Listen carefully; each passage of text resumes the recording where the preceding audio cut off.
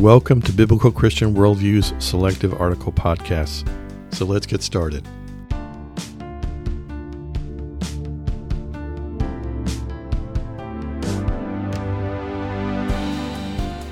Today's article is entitled, What is Faith Deconstruction versus Faith Recommitment?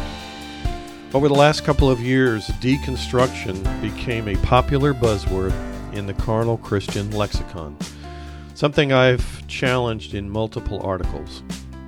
However, those who once promoted Christian deconstruction are now turning to other words in order to repaint a more positive picture of the process.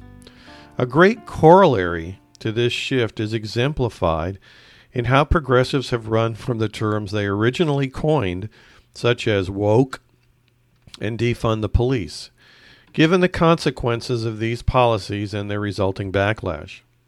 The term deconstruction is following a similar path in the Christian community and therefore beginning to be replaced by words such as rearranging or a recommitment regarding one's theological underpinnings. So let's begin with deconstruction and its definition. To that point, it's been the stated objective of its adherents that deconstruction of a traditional biblical Christian worldview would involve a deep review of one's fundamental beliefs with a rebuilding of that faith to follow. What's occurred instead is what I would call open Christianity at best, where anything goes and inclusiveness of a broad range of twisted theology becomes part of the movement. In other words, of one respected and prolific writer whom I trust, quote, to say deconstruction means choosing easier beliefs, unquote, is an oversimplification. And yet deconstruction almost always means adopting views palatable to the unbelieving world. Also, too conveniently, it means moving away from positions on sexuality, gender, salvation, sin, hell, and other issues not embraced by popular culture. This attachment to these aberrant viewpoints is ironically what's exposing deconstruction for what it truly is, a shift from God's commands in His Word to man's determination of what God's viewpoint on various issues should be.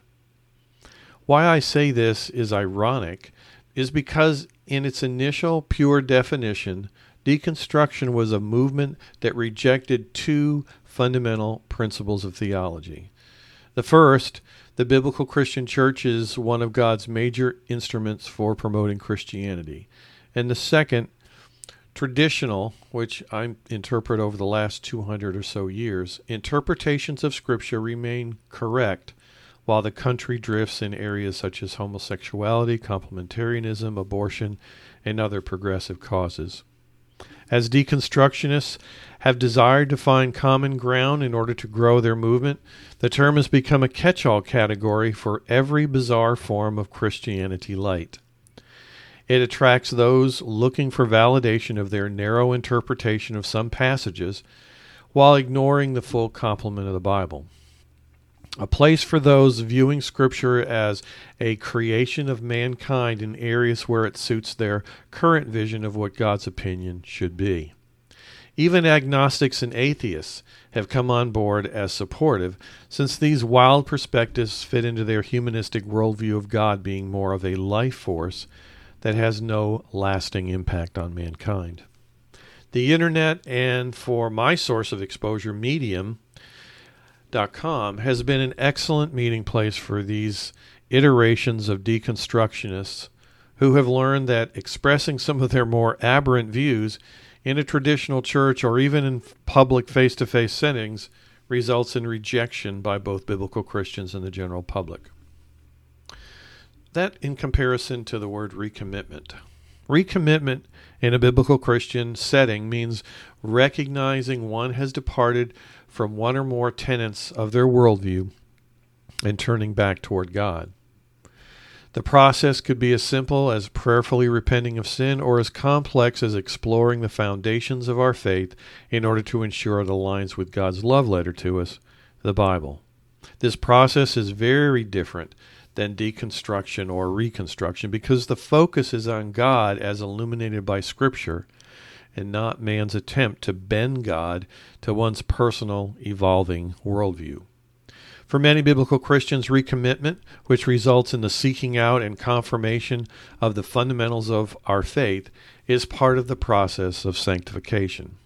And sanctification is a lifelong process, sometimes better referred to as progressive sanctification, of learning who God is and what He expects of us as we prepare to spend eternity with Him.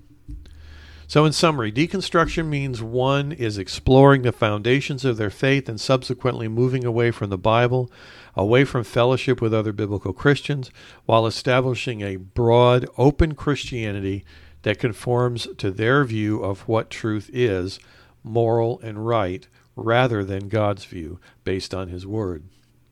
Further, it involves replacing the God of the Bible with a God established based on what mankind feels God should think and believe.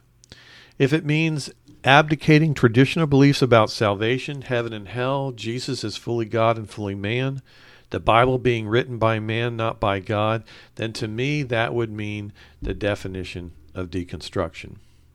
Recommitment, on the other hand, means a recognition that one has drifted away from God and a desire to return to His precepts and commands.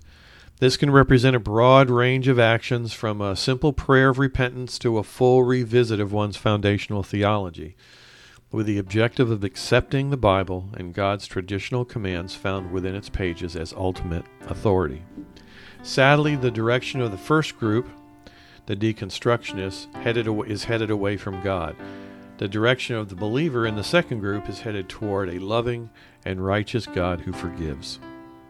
Galatians 5, 7, and 8, "You were running well. Who hindered you from obeying the truth? This persuasion is not from Him who calls you." God bless you as you serve Him today. Today's podcast article was brought to you by bcworldview.org, providing honest reporting and analysis on the intersection of contemporary issues and theology based on a biblical Christian worldview. May God bless you as you continue to walk through this life with our Savior and Lord.